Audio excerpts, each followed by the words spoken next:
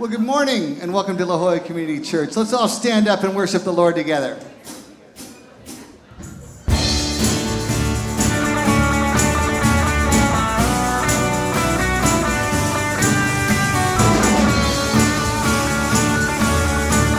going to sing All Things Bright and Beautiful You Are.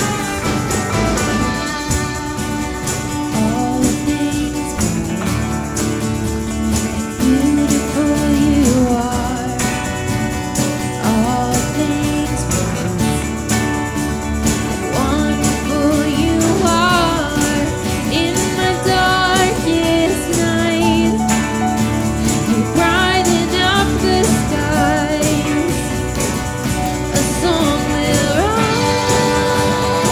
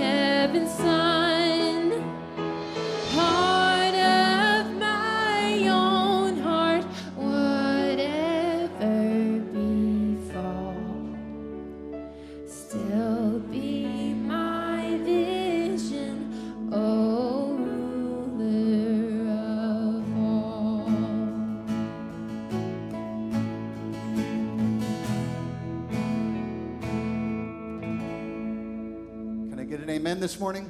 Amen. All right, while you guys are standing up, turn around and say hello to someone.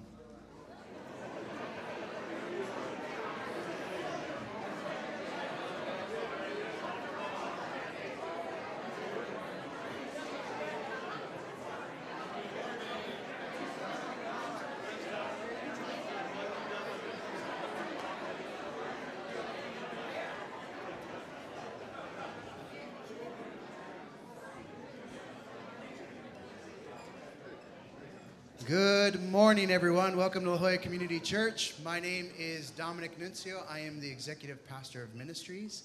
My name is Ian O'Mara. I am the Director of Community Life, and I'm muted. Can you still hear me? No. No? How about now? I am not in technical type, whatever that is called. So my name is Ian O'Mara. I'm the Director of Community Life. I have nothing to do with Mike. Good. We exist as a church here to equip everyday people to walk with Jesus every day. So that's our mission. That's what we hope happens, even as we've sung these songs. So great to hear you guys sing, Be Thou My Vision, to encourage each other in the words of who we sing to, whose we are, who our focus is, who our aim is. That's what we're going for this morning. And we hope that this service continues our worship as we leave this place and go to the places we live, work, and play. So thanks for being here with us. And the way we start that is with our connection card. Who's got a bulletin? Oh, this is the interactive part. In the back of your bulletin, on the back page is our connection card. If this is your first time, it's your 50th time. If you call this place home or you just regularly attend, we want to hear from you. We want to connect with you. So if you're a first-time visitor, come see me after the service. Or if you're someone who comes here regularly, you got a question, come see us after the service. On the back side of that form, you'll see the prayer request form, and we as a church love to pray. And it's impossible for us to see each of you on a patio every weekend. So one of the ways that we can connect with you is by praying for you. And we take time as a staff every Tuesday morning to pray for all the prayer requests. And there's also a team that prays for everyone. So if you know someone that needs prayer or you yourself need prayer, we'd love to partner with you in that. So in a moment, we'll be doing the offering. And as the baskets pass, just put that form right in there. Yeah. Here we're also a family of families. And we're going to talk about our first announcement, which is going to be life groups. That's actually our second announcement. Sorry, I jumped the gun. But life groups are so important. How many people are in life groups? Go ahead, throw your hands up. We're a family of families, and what that means is as a community, we get together and we encourage each other. It was funny, during the first service, we mentioned this slide, and I got a text immediately. Someone signed up for a life group because they were like, I want to get in. Because we believe here, that's where transformation happens. In relationship is where the transformation happens. So if you haven't had a chance to get in the life group, this is an opportunity on the 15th of April, which is next Sunday. We're going to have our life group leaders. We're going to have some life group members out there. And this is the opportunity to engage with people and say, ask the questions. We're not going to ask for a blood oath where you have to sign up for your life. It's just a small commitment just to get involved because we want to equip each other for the Lord's word. I'm so glad there's no blood oaths. That's good. We're going to be doing something that same weekend. It's called Experience LJCC. And those for those who are just checking out our community. As Ian said, we're a family of families. We believe that when we move from rows to circles, true transformation happens. And so we want to circle up together for those who are exploring things of faith, exploring their church, and seeing if this is going to be a great fit for you, and we hope it is. We'll be meeting with the pastors, and you can be hearing information about our church, ask questions. So sign up today. We'd love for you to be a part of that next weekend. And also, as a family, we have this amazing situation happening at the beach. What is that beach thing happening? The beach bonfire? The beach, no, it's something with the beach. It's our beach baptism, but it's not only a beach baptism, it's a beach baptism with a barbecue. Who doesn't like barbecue? Burgers, beach, baptism. We're going to be, and the Lord's going to be praised. If you haven't been baptized, this is the opportunity. This is the confession of the inward transformation. You've accepted Christ, and you want everybody to know around you, hey, this is who I'm going to serve for the rest of my life. That's what baptism is about. And we want to hear from you. If you want to get involved, we have plenty of people already signed up. It's going to be at the Shores on the 29th of this month. So write that in your calendar, 29th of this month. We're going to do it after the second service. That's right. And even if you're not getting baptized, please come and be a part of the celebration that is people making a public statement saying that I choose to follow Jesus and I want others to know. Literally from death to life, God has brought new things. And so it's going to be a party. Come eat a burger. Come give a high five. Come see Steve in a wetsuit. That's amazing. Oh, Scott, we're keeping you. You're good. Okay, last thing, and then we're going to transition into our time of offertory. we have a Board of Trustees nominations. In your bulletin, you'll find that. This is a servant leader, high leadership level in the church, helping think through where the church is going to accomplish our mission. And so if you or someone you know would be a good candidate for that, please write their name in. We want to find these great servant leaders, these men and women, to help us think through the next season of LJCC. With that, we're going to transition to a time of offertory. And this is a time for those who call LJCC their home to respond to the goodness of God, to respond to the graciousness of God, that he's given so much that we respond and say, of course, God. We respond with our time, treasure, and talents, and that's what we do now.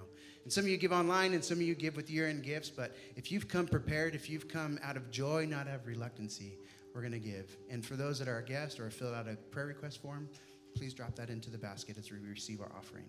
Let me pray for us, and we'll continue in musical worship. Jesus, thank you for a time to just be with you, to be with each other.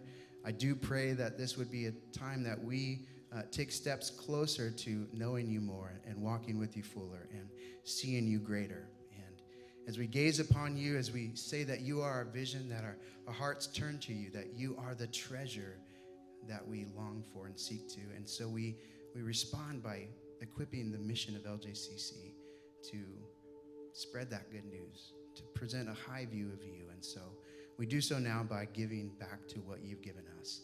And we pray that you would give wisdom to those that use the finances and to help fund this mission, God. And so we respond to you now. We love you. It's in Jesus' name. Amen.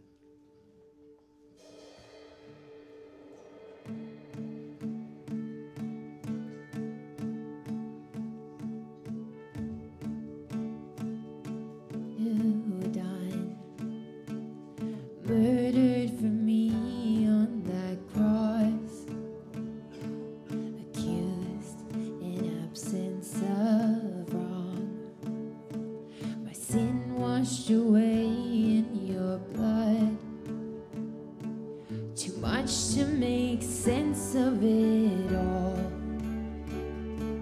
I know that your love breaks my fall.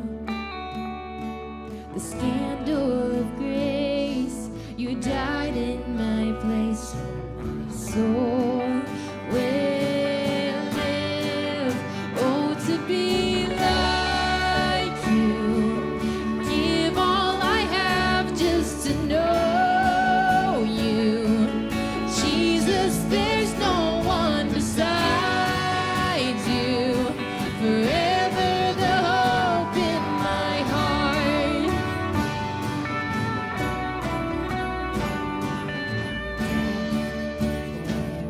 Your sting, your power is as dead as my sin. The cross has taught me to live, and mercy my heart now to sing. The day and its troubles shall come. I know that your strength is enough. The scandal of grace, you died in my place, so my soul will live. Oh, to be like you, give all I have just to know you. Jesus, there's no one beside you. Forever the hope in my heart. Oh, to be like you, give all I have just to know you. Jesus, there's no one beside you. Forever the hope in my heart.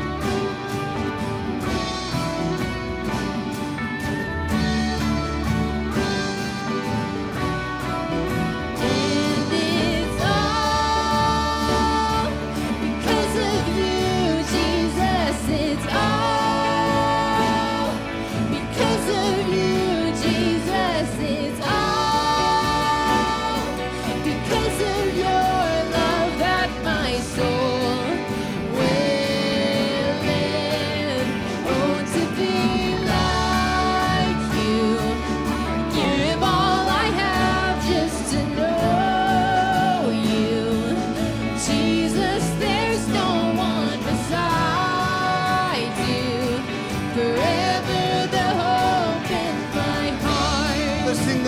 One more time, just voice it. Oh, to be like you, give all I have just to know you. Jesus, there's no one besides you. Forever the hope in my heart. You may be seated. Oh, what a song. Thank you so much. Jesus' resurrection is our remedy. And that's what that song's talking about. It's him, his love, his atoning sacrifice on the cross, his resurrection from the grave, his ascension into heaven. It is a remedy for everything that ails us. You know what the word remedy means? It means to set something right. So for the next 7 weeks, we're going to talk about 7 key life-threatening things that Jesus' resurrection addresses. And so I start with a question: what does Jesus' empty tomb mean to you personally? What would it mean for us personally? We were talking about this last week at Easter, of course. But going forward, we want to talk about functionally, practically speaking. Is this just some kind of an interesting, sentimental holiday that we come back to every year and celebrate and then get on with the rest of our life? Or is this a life-changing, life-altering event in human history that becomes the touchstone for everything we experience by way of the best life possible? So that's what we're exploring. So for you, what does Jesus' tomb mean personally? And perhaps you're saying, well, it doesn't mean anything to me personally. I'm here with a friend who believes that, but I don't. Maybe today, as you hear what we're talking about, as you reflect on the music sung, the prayers prayed, it might occur to you that God is calling out to you, inviting you to open your heart and your mind to him, to be in a relationship with him. Not as an emotional, sentimental thing, but as a life-changing decision to let him shape the way you understand what it means to be fully human and fully alive.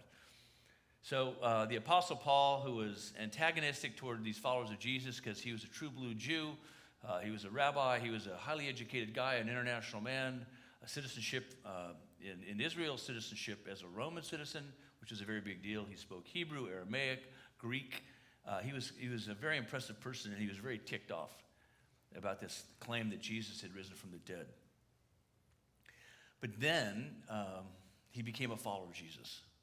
God completely surprised and disrupted his life for good.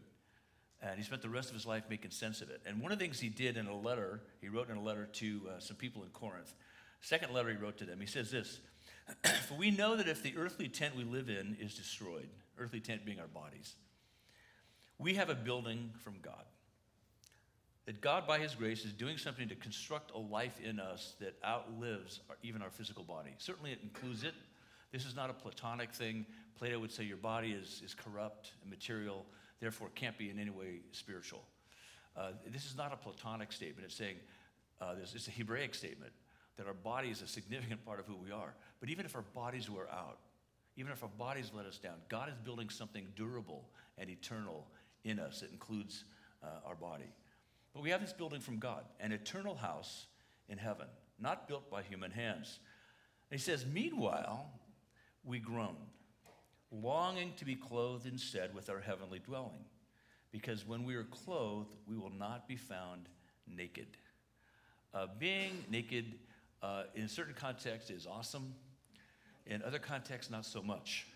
Kind of awful. Do you ever have a dream that you walked out of the door naked?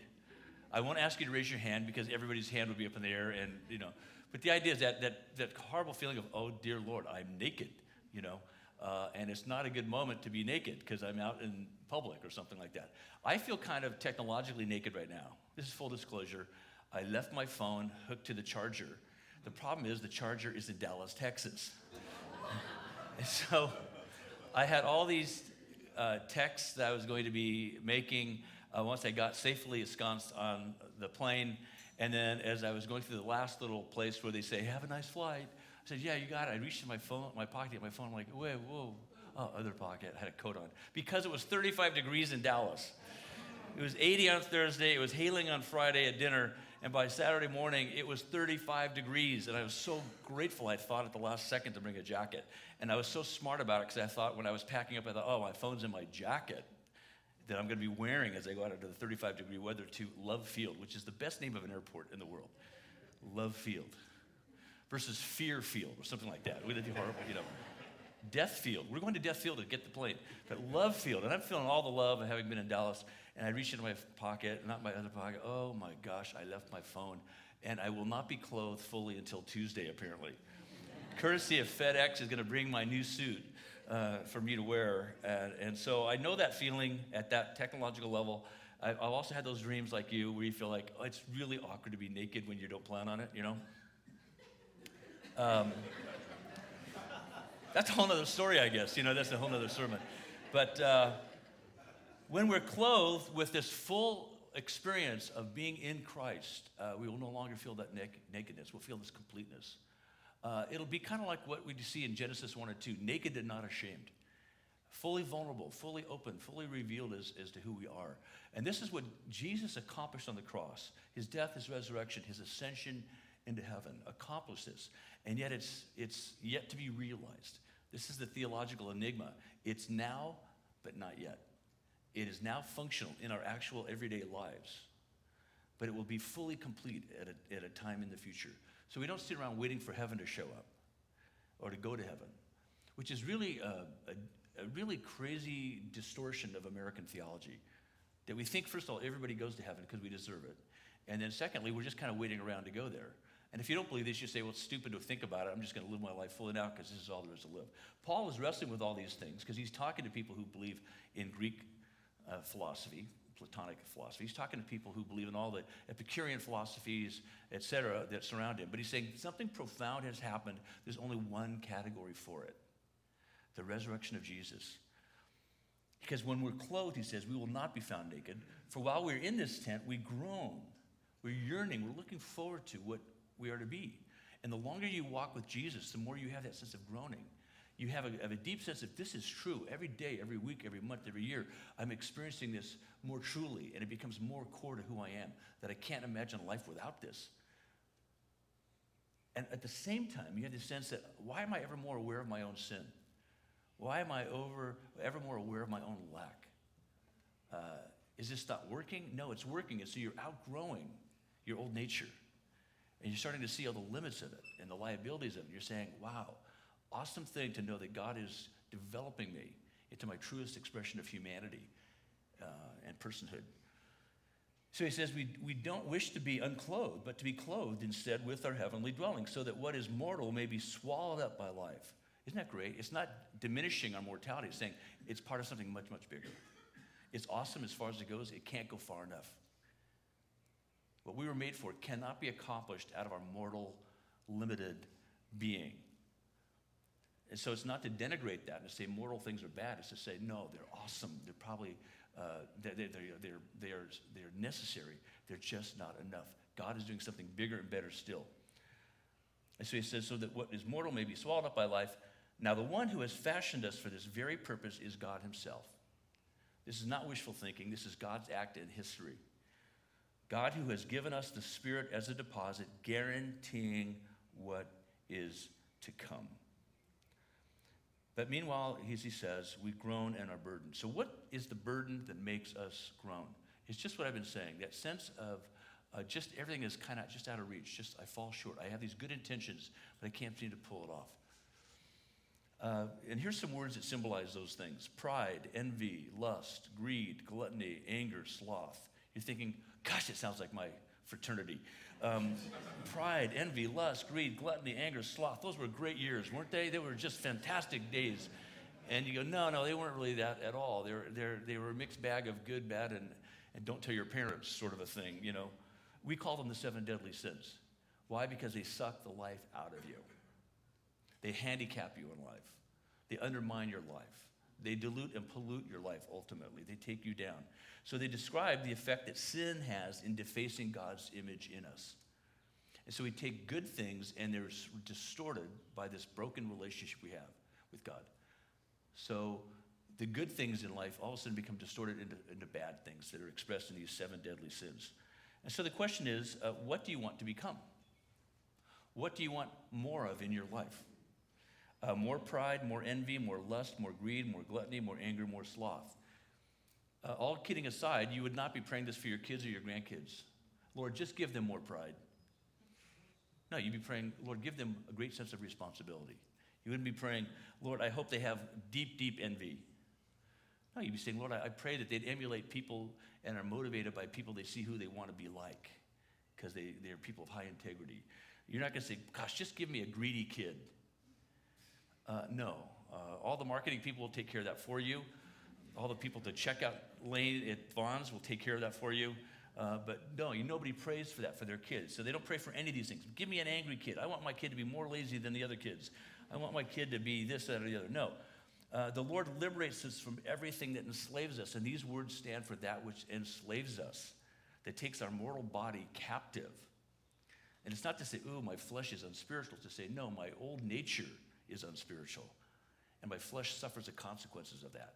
My thinking suffers the consequences of that. What I think is beautiful, all of a sudden I turn it into something that's less than beautiful. But here's the great thing. We are new creations in Christ. Jesus is doing something new in us by virtue of his death, resurrection, ascension, and his promised return. He's given us his Holy Spirit to achieve that. So we're new creations in Christ. We're morphing, but morphing into what? This is a great slide in terms of the visual. Little tennis shoes, the same tennis shoe, just bigger. But that's not how people develop. Morphing, that word, morphos in Greek, means transformation. It means full development. It's more than just little shoe, big shoe, same shoe. Trees don't morph. A little tree ends up being just a big version of the original tree. If you see a tree, you can just imagine it's going to be a thicker, bigger, taller version of what it is. People, though, are absolutely different from start to finish. Though every baby looks like Winston Churchill when born, thank God they don't remain looking like Winston Churchill as they develop, right? They're cute and different at every stage, but when you see a baby, you might have an inkling of what the baby could look like, but you don't know. That's what's so fun to say, what will this kid look like, this little girl, this little boy? And you see them in the developmental stages. That's why at every rehearsal dinner at a wedding party, before the big day, they show all these slides of the kids with no teeth and, black eyes and the head's too big for the body, the arms are, it's just a funny thing to look at. Oh my gosh, how did that kid become this beautiful bride, this handsome groom? So this morphology that we're experiencing, John tells us is this. He says, now, dear friends, now we are children of God, and what we will be has not yet been made known. We can't imagine what were we going to be. But we know that when Christ appears, we shall be like him, for we shall see him as he is. And in his eyes, we'll see ourselves as we are. C.S. Lewis said it this way: if you could see the finished version of you that John's describing, you would be tempted to drop to your knees and worship your future self. And your future self would say, hey, get up, it's just me. Hey, it's me. It's Ed. It's Susie. It's Tom. John. It's just me. Don't worship me. Worship the Lord who made me. This is who you're going to become if you stay focused on him. This is the beautiful thing that the resurrection promises us. And because Jesus rose from the dead and lives as Savior and Lord, we don't just get together once a year and have a sentimental, sappy holiday called Easter. We get together and say, this is stunningly, shockingly transformational, that God has entered history and transformed our experience of being a fully realized, fully developed human being. This is radical stuff. And therefore, we can resist pride and embrace goodness. We can express anger without rage, vengeance, or violence. We can be ambitious without becoming greedy or avaricious. We can embrace sexual integrity rather than pursue lust and promiscuity. We can enjoy food and drink and material things without falling into gluttony and abuse. We can admire and emulate others without envying them. We can enjoy leisure, rest, and recreation without becoming lazy. This is the remedy that the resurrection brings to these things that threaten our very well-being and our life itself. I said last week that Satan says, look at your sin. Look at your sin. Satan wants to keep us stuck in our old nature. What does God say? Don't look at your sin. Look at my son. Your sin is old news. That's the old you. Yes, you have the capacity to be sinful, but this is where you're going. Look at my son, not at your sin. So the first big idea of the morning is this. Jesus' resurrection is God's stunning solution to the hopelessness of sin. Sin makes us feel hopeless. Do you not ever feel that hopelessness of, I know better, why didn't I do better? Why did I say that? Why did I do that? And you want to take it back. You want to undo it. And you go, oh, so embarrassing sometimes being me, the things I can say and do, or forget to say and do. And so Jesus' resurrection is God's stunning solution to the hopelessness of sin, what we could never do, what we could never remedy on ourselves, on our own, by ourselves. He does. And here, the Apostle Paul, again, writing to the Roman believers in Caesar's household, he says, for I do not do the good I want to do, but the evil I do not want to do, this I keep on doing. Now, he's 3 decades into being a follower of Jesus. He's the writer of most of the New Testament. He's taken the gospel out of a Jewish enclave to all the nations, basically, in the settled world. He's building bridges to people who don't really care about Jewish history or God's promise to the Jews and through the Jews to bless all humanity. This is Paul saying this. He's experienced the goodness of Christ. He knows he's a new creation in Christ. And yet he says, I do not do the good I want to do, but the evil I do not want to do, this I keep on doing. What a wretched man I am. What a conflicted human being I am. Who will rescue me from this body that is subject to death? And then he gives the answer. He says, thanks be to God who delivers me through Jesus Christ our Lord. This is not a superstitious, lucky rabbit foot approach to life. This is not just a resignation of, oh, that's just how I am. It's saying, I know that I'm yearning to be something better and different. Why is that? Because I was made to be something better and different. That's why I yearn for it. And only Jesus can provide that. Now, Jesus will use great counseling, wonderful parents, good life experiences, wise choices. God uses all of that. But it's Jesus, God in the flesh, in this world, making it possible for us to actually become what we were meant to be originally. You see, when God made humanity, it says in Genesis 1 and 2, they were in the garden and naked and unashamed, totally comfortable in just their skin, right? And so Jesus' resurrection, his resurrection power in our life is our hope and our inheritance. We touched on this last week. Praise be to the God, this is Peter, the apostle, writing years after the resurrection. Praise be to the God and Father of our Lord Jesus Christ. In his great mercy, he has given us new birth into a living hope through the resurrection of Jesus Christ from the dead, and into an inheritance that can never perish, spoil, or fade. I'm going to follow up on this. I got a note while I was in Dallas from somebody saying, hey, lots of people were resurrected.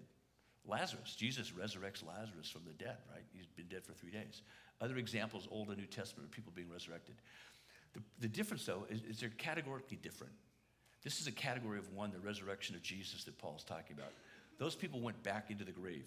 On the day that Jesus was crucified, when the temple curtain was torn from top to bottom, there was an earthquake, and it says that dead people came out of the tombs as if resurrected. It's one of those little lines you go, really? What was that all about? And so there's experiences that we see described in the Bible of people being resurrected, but they died again. They have not experienced the resurrection that all of us will experience at the end of time itself. And Jesus' resurrection is a unique category of one that allowed him to walk through solid things into rooms and eat food with disciples who were absolutely slack-jawed by what had happened. Like, you've got to be kidding me. To the point that one of them, Thomas, said, you guys are just hallucinating. Had I been here, I would have set y'all straight on this. We know him as Doubting Thomas. Next time they're all together, Jesus enters the room in a very unusual way. Doors optional, apparently. And Thomas is sitting there saying, my Lord and my God. So the resurrection of Jesus is a category of one.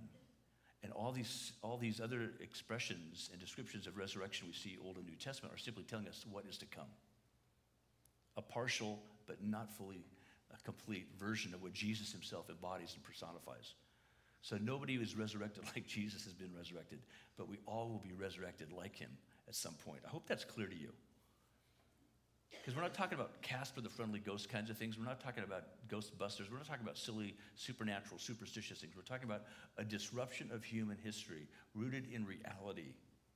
Verifiable, imaginative, but not imaginary. And so he says, this inheritance is kept in heaven for you, who through faith are shielded by God's power until the coming of the salvation that is ready to be revealed in the last time. We're experiencing it now, but we'll see the fullest expression of it then. So the question again, another one, is what holds us back from receiving this hope and inheritance? What holds us back? If this is so good and so attractive, if this is what we're made for, what is holding us back? And so this brings us to the first sin on our list, for which and of which the resurrection is a remedy: pride. Pride. Pride is our excessive belief in our own worth and in our own abilities. An excessive belief in our own worth and in our own abilities. We have worth because we're made in God's image. We have abilities because God has given us the capacity to learn and grow. But an excessive belief in those things trips us up and takes us out of the game. A turtle in Chicago in the winter wanted to go to Miami. Do you blame him? The turtle thought, gosh, if I walk to Miami, it's going to take a very long time. So he thought about it, and he thought, hey, if I can get a rope, and if I can get 2 migrating geese to hold the ends of the rope in their beaks, and if I could grasp with my beak, my mouth, the rope in the middle, and they flew me to Miami, I'd make really good time. So the geese agreed to it, and they take off from Lake Michigan, right there in that beautiful part of downtown Chicago. And as they're flying over the city, some people downtown in their beautiful suits going in and out of offices and expensive restaurants look up and they go, oh my gosh, that is brilliant. Who thought of that? And the turtle, much to his later chagrin, said, I did. And I'm sure as he was tumbling down through the air thinking, I should have packed a parachute. I know I should have had another backup for this. This is the problem with pride. Pride is what happens to humility and goodness in a fallen world. It corrupts humility and goodness so that we fall in the world. Goodness enhances everything it touches. Think about that. There's no downside to goodness. Goodness is always good. Yesterday, a bunch of folks went down to Mexico for the umpteenth time to build yet another house. Not just for a family, but with a family. And having completed that at the end of a very long day, they didn't say, oh, look at the house we built you. We are so awesome to take time out of our very busy and important lives to come down and help you who don't really deserve it. That's not their thinking at all. Their thinking is isn't it great that God has given us the privilege and the opportunity to do something good in his name for people that he loves, which is all people? They don't ask these people what they believe. Do you have a faith? They say, do you need a house? Can we help you get a house? Can we build one together? So at the end of the day, they don't crow about their accomplishment. They say, is it okay if we just all join hands right now and thank God that he has given you this house? And that by his grace, he's used us to help accomplish that? And by the way, here's the key to your new house. See, that's what goodness does. But pride diminishes it. Pride diminishes it. Why? Because pride is a sense of superiority, which is often, as we know, a cover for inferiority. My pride is my armor to guard me from my sense of deep lack. I've got to hide my not okay core with this idealized self so that you'll be impressed and I'll be okay. And most of my time and energy goes into image management, which is pride-based. So the Bible encourages and promotes goodness and warns us against pride. Goodness lifts us up, pride trips us up and takes us down. The Proverbs writer says this: pride goes before destruction, a haughty spirit before a fall. You know it is a Greek word that we use in English, hubris. Hubris, H-U-B-R-I-S, the pride that precedes a fall.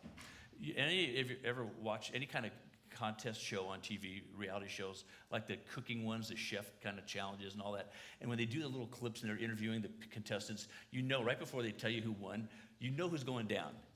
It's that man or woman who goes, oh, I've got this thing easy. I'm all over this. I have so dominated this thing. And you just go, oh, no. Everybody in America is cringing, going, oh, no. We know who's going down, right? And that's what pride does. And that's why the Bible says, look, just so we all know, pride is not good. We have a complicated situation in our language, right? We use the word pride both negatively and positively. So every time there's some consumer fraud thing or breaking of the law that costs people lives and money, some guy stands up on behalf of the company and says, you know, we take great pride in our work. You go, yeah, I bet you do. I bet you do. It's even crazy when you're trying to talk how much you love and appreciate your kids. I'm so proud of my children. It ends up being, unfortunately, self-referential. Aren't I awesome? And so I would suggest us trying to find other words. Even though pride is okay in our culture, we're not going to change the way our culture uses the word. But maybe try to find a better word. Hey, I really appreciate the choices my kids are making. I really admire the way my kid got up out of the dust, out of a really bad fail, very embarrassing situation, and told the truth, and we're moving on. Kara and Kepa Francisco have 3 great kids, and they early on decided, hey, you know what? What if instead of telling our kids to be nice or happy, what if we took the fruit of the Spirit, those things that are described, love, joy, peace, patience, kindness, goodness, gentleness, self-control, and we use those words instead of nice or happy. Nice and happy are fine, but they're not enough. So instead, they'll say, hey, you know, was that kind? You know, hey, I loved what you just did. That was so kind. It was so gentle, the way you handled that situation. You know, isn't it a nice way of thinking about that? So pride is okay to use in our culture. The problem is we use it in ways that work against us ultimately. And so the larger God is in our life, the less we need pride to overcompensate. Here's how awesome I am. And I'll use anything and everybody to show how awesome I am by way of reference. And it usually becomes a self-reference. You see, that's why Jesus is so compelling. He is perfect, yet not prideful. Have you noticed that when you read the Bible? Now, what's interesting is not just they're trying to create this fake version of Jesus, because we see in the whole Bible the infallibility of people, or rather the infallibility of God and the fallibility of people. And so when you read the New Testament, one of the shocking things is the people who you think are going to be the heroes are the traitors, the ones that betray Jesus. This is what we talked about last week with the resurrection, is that these people who you think should be showing themselves in the things they wrote about Jesus as, well, we were right there with them the whole time. You see how they scatter and they do these despicable things. So the Bible is actually very clear on telling it like it is. They reveal who people really are. But when it comes to Jesus, as they show him in all these scenarios, he's perfect and yet never prideful. In fact, remember at his mock trial, when they brought these false witnesses against him, eventually they said, look, we can't find anything bad in this man. So let's find another excuse, another reason to take him out. We can't do it based on his lack of goodness. He's perfect. That's what I find is so fascinating. He's perfect yet not prideful. God came into this fallen world and his goodness shined brightly. So John can say, again, we have seen his glory, the glory of the one and only Son who came from the Father, full of grace and truth. We've seen Jesus. We know we've seen God.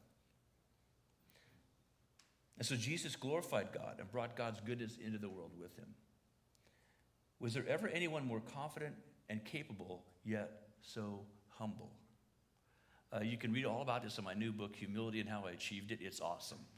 It's, I would say, the best book ever written on humility, personally. And you've got to read it. You'll love it. It might change your life. You're probably not, because you're not good enough for it. But really, I think buy it in any case, because I deserve it. It's really, really that good. So if the first big idea is that his resurrection, Jesus' resurrection, is God's stunning solution to the hopelessness of sin. The second big point is this. The biggest impediment of pride is that it inhibits our capacity to grow. It inhibits our capacity to grow. We're too proud to admit our faults and our needs. This slide. I think there's another slide coming up. There you go. Have you ever seen this show? Is that not a perfect example of a lack of capacity to grow? The caption could say, I'm brilliant and stupid all at the same time, right? I mean, that's how we are. We're so smart, we're too smart for ourselves. We're too proud to admit our faults and our needs. I really need to grow at this point in my life. You know, isn't it ironic and paradoxical? You can be a genius in one thing and just totally out of it in other things. That's why people are afraid often to get counsel. They go, I have to admit that I have a need. I might be embarrassed. I might have that naked feel. Yeah, well, right now you have a lot more problems with being naked. You're making a mess of your marriage, other relationships. Nobody wants to work with you. You're insufferably proud and arrogant. And you think that's a quality. It's not. It's not. And you really need to grow. And our response is something like that. And so don't confuse pride with self-respect and a healthy self-image. That I've got this bulletproof image, and that represents health, authentic being. It's not. It's a cover for what yet needs to be developed in you, in each one of us. Every one of us needs this. No one is an exception to this. And what's beautiful about an authentic, real church is that everybody is not being, dripping with false humility. Oh, I'm such a sinner. They go, you know what I did this week? And they tell the story in their life group. Nobody makes them, but they say, oh, here's something I'm wrestling with. Here's something I'm struggling with. Here's something I did, and I'm so embarrassed I did it. Or I just want to change this. I've tried, and I can't. And they allow people to say, wow, us too. We'll pray specifically for you about that thing. We're going to pray for this person about that thing. Or how's it going with your counselor? Wow, I'm learning things about me I just didn't know. It's so helpful. Or I've been going to this community Bible study, and as I read God's word, I'm starting to see other possibilities that I'd never thought about before.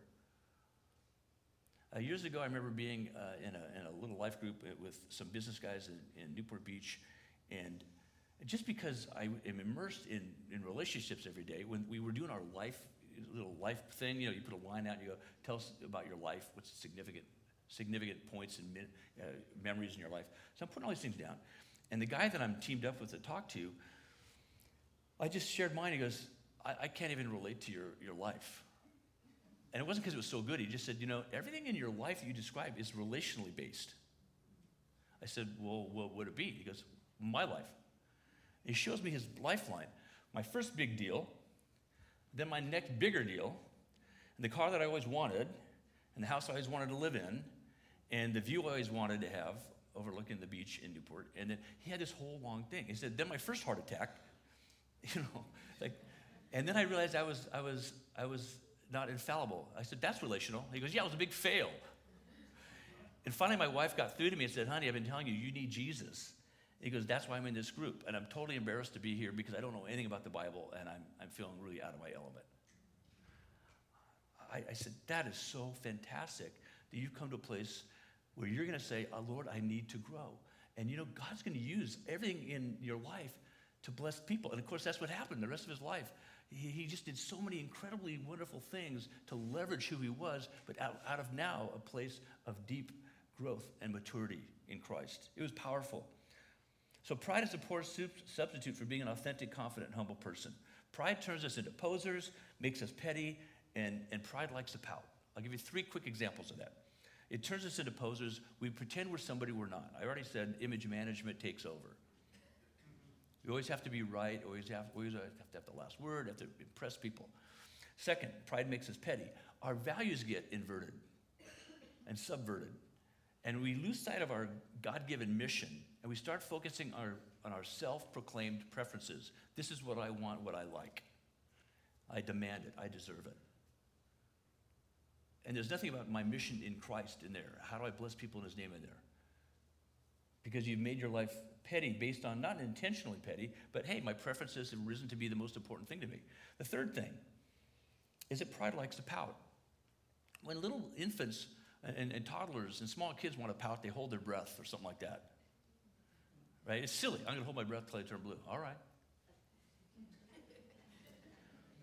A teenager withholds love and affection. You know what adults withhold? Money. Adults say, I'm not going to contribute. I'm not going to give. I'm not going to help. I have my little power. I'm going to pout over it. You know what's cute when you're 7 months old and you pout? It's less cute when you're 7. It's irritating at 17. It's completely, totally, way beyond the pale embarrassing when you're 60. Pouting does not look good on a 70-year-old. 80-year-olds who pout, you go, seriously? You're still pouting? I'm not picking on an age. I'm just saying we have a lifetime to figure out how to grow beyond being a poser and a petty thinker and a person who pouts their way through life. We can grow. And when you start growing and max out your capacity when you're 7, it's a lot easier to do it when you're 10 and 14 and 25, because all of a sudden you realize, hey, I'm in a situation, I'm making a mess of things. Apparently, I need to grow. And there's people who help us grow. That's the beautiful thing about it. Can you relate to this?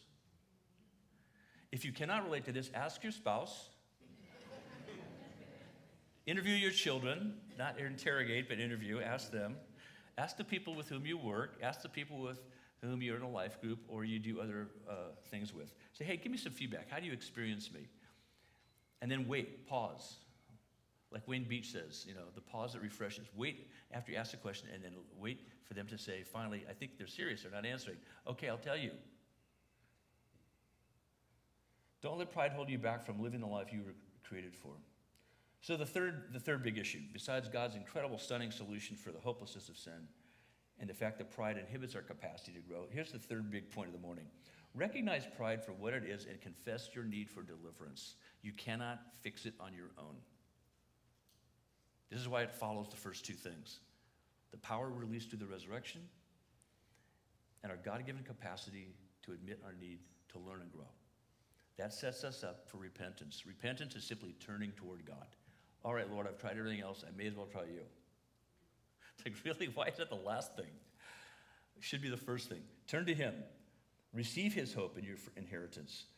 James said it this way. Humble yourselves before the Lord and he will lift you up. I love this slide. This kid is so high, you can't believe a dad could throw the kid high. This is a very fit father and a very light kid, apparently.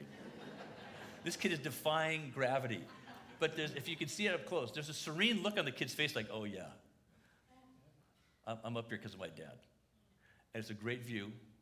And for just a few seconds, I'm taller than him. And I can see everything and everybody.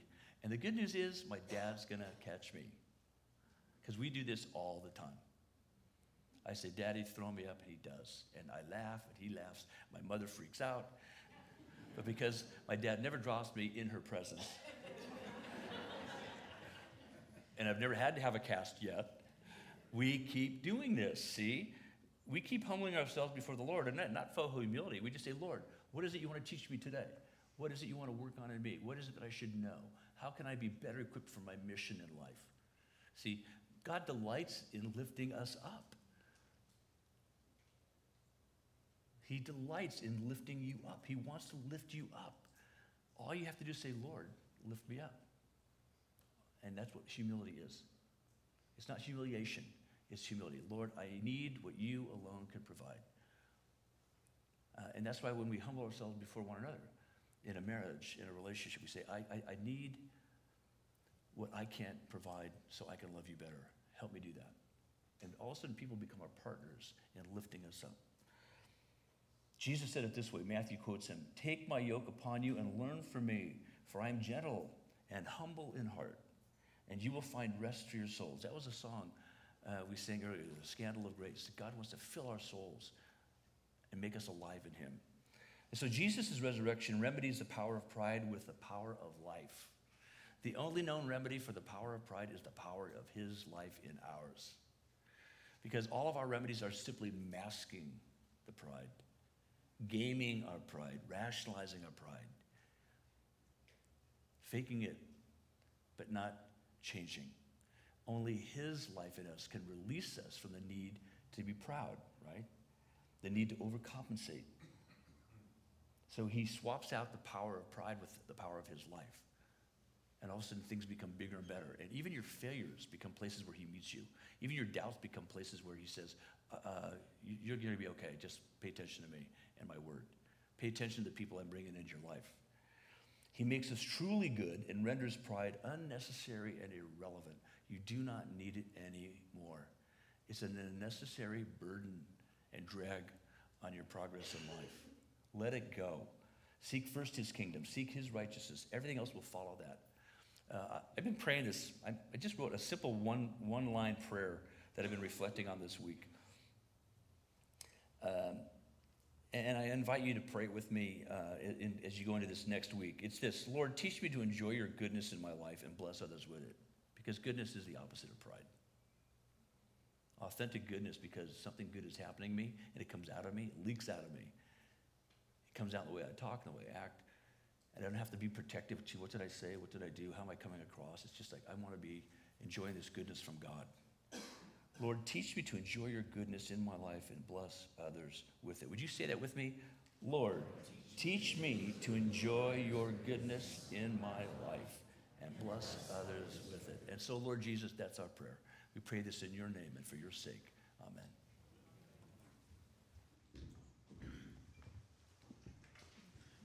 Thank you, Pastor Steve. What a great reflection that the problem in the world is sin, but the only remedy is Jesus. And no matter what's going on in our lives, that he is the solution. He is the remedy. Well, this brings us to a time of communion. I'd like to invite the communion servers up to receive the elements. If you don't call Christ your Lord and Savior, think about the process of communion as we discuss it. We invite you just to sit in your seat and just reflect on what Jesus is and what the message you heard today is about. When Jesus was with his disciples in the upper room, he took the bread and he blessed it and he broke it. And he said, "This is my body, broken for you.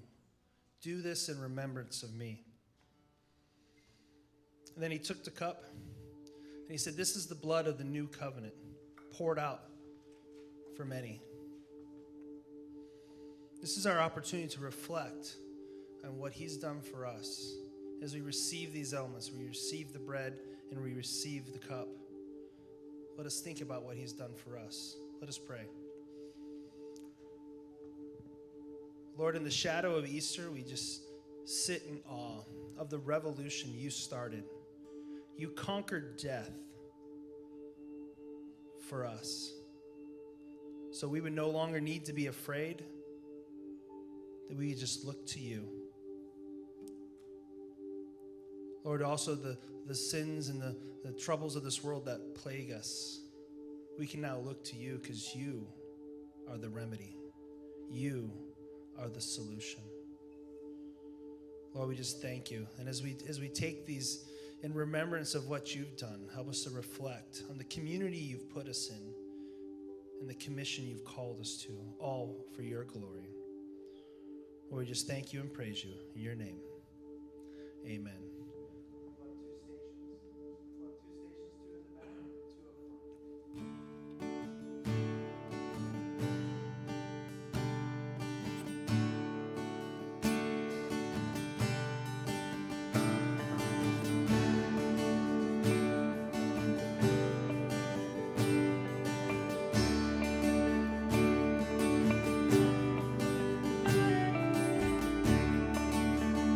Are you hurt?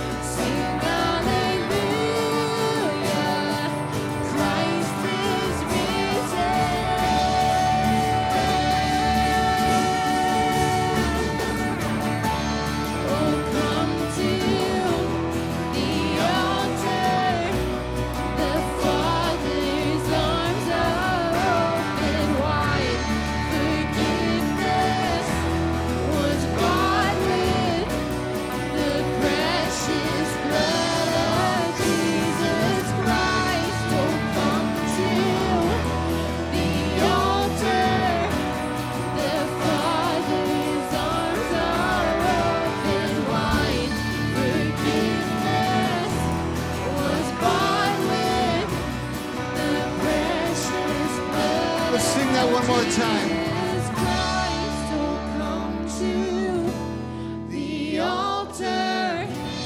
The Father's arms are open wide.